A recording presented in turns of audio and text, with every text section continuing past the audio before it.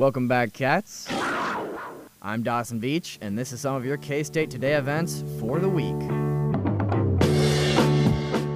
To start us off, on Wednesday, February 1st, starting at 11 a.m., the UPC will be giving away free tickets to an AMC Theater showing of Knock at the Cabin, based on a 2018 novel called The Cabin at the End of the World.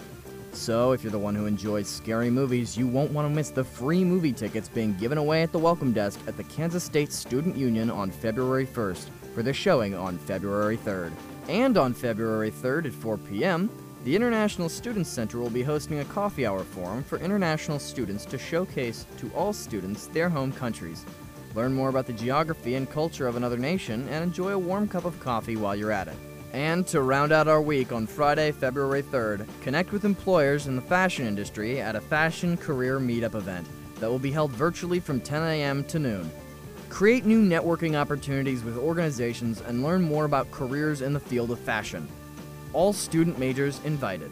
For Wildcat Watch, I'm Dawson Veach, and if you have an upcoming event that you would like featured, send us an email at wildcatwatchk-state.edu.